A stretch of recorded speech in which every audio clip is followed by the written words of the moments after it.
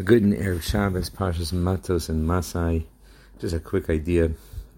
I think it's important.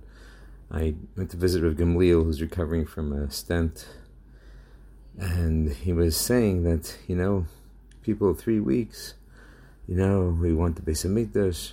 It's all fine and dandy. Now, these are not his words, but I think this is the gist. He says, let's be serious. If you don't even bother to say the korbanos before davening, shachris, before mincha, then do you really want the Beis HaMikdash? Because what do you think the Beis HaMikdash is going to be doing? It's going to be korbanos.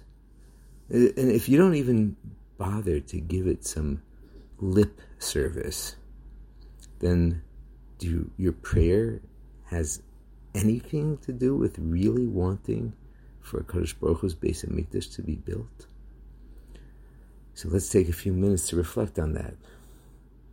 And maybe be mekabel upon ourselves that we should have a different perspective to korbanos, a different perspective of Beis HaMikdash, and understand this is Hashem's home.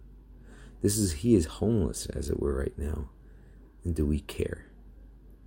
And do we want what he wants? And he wants a place for, as korbani lachmi, a korban tamid, that Hashem himself says is like his bread.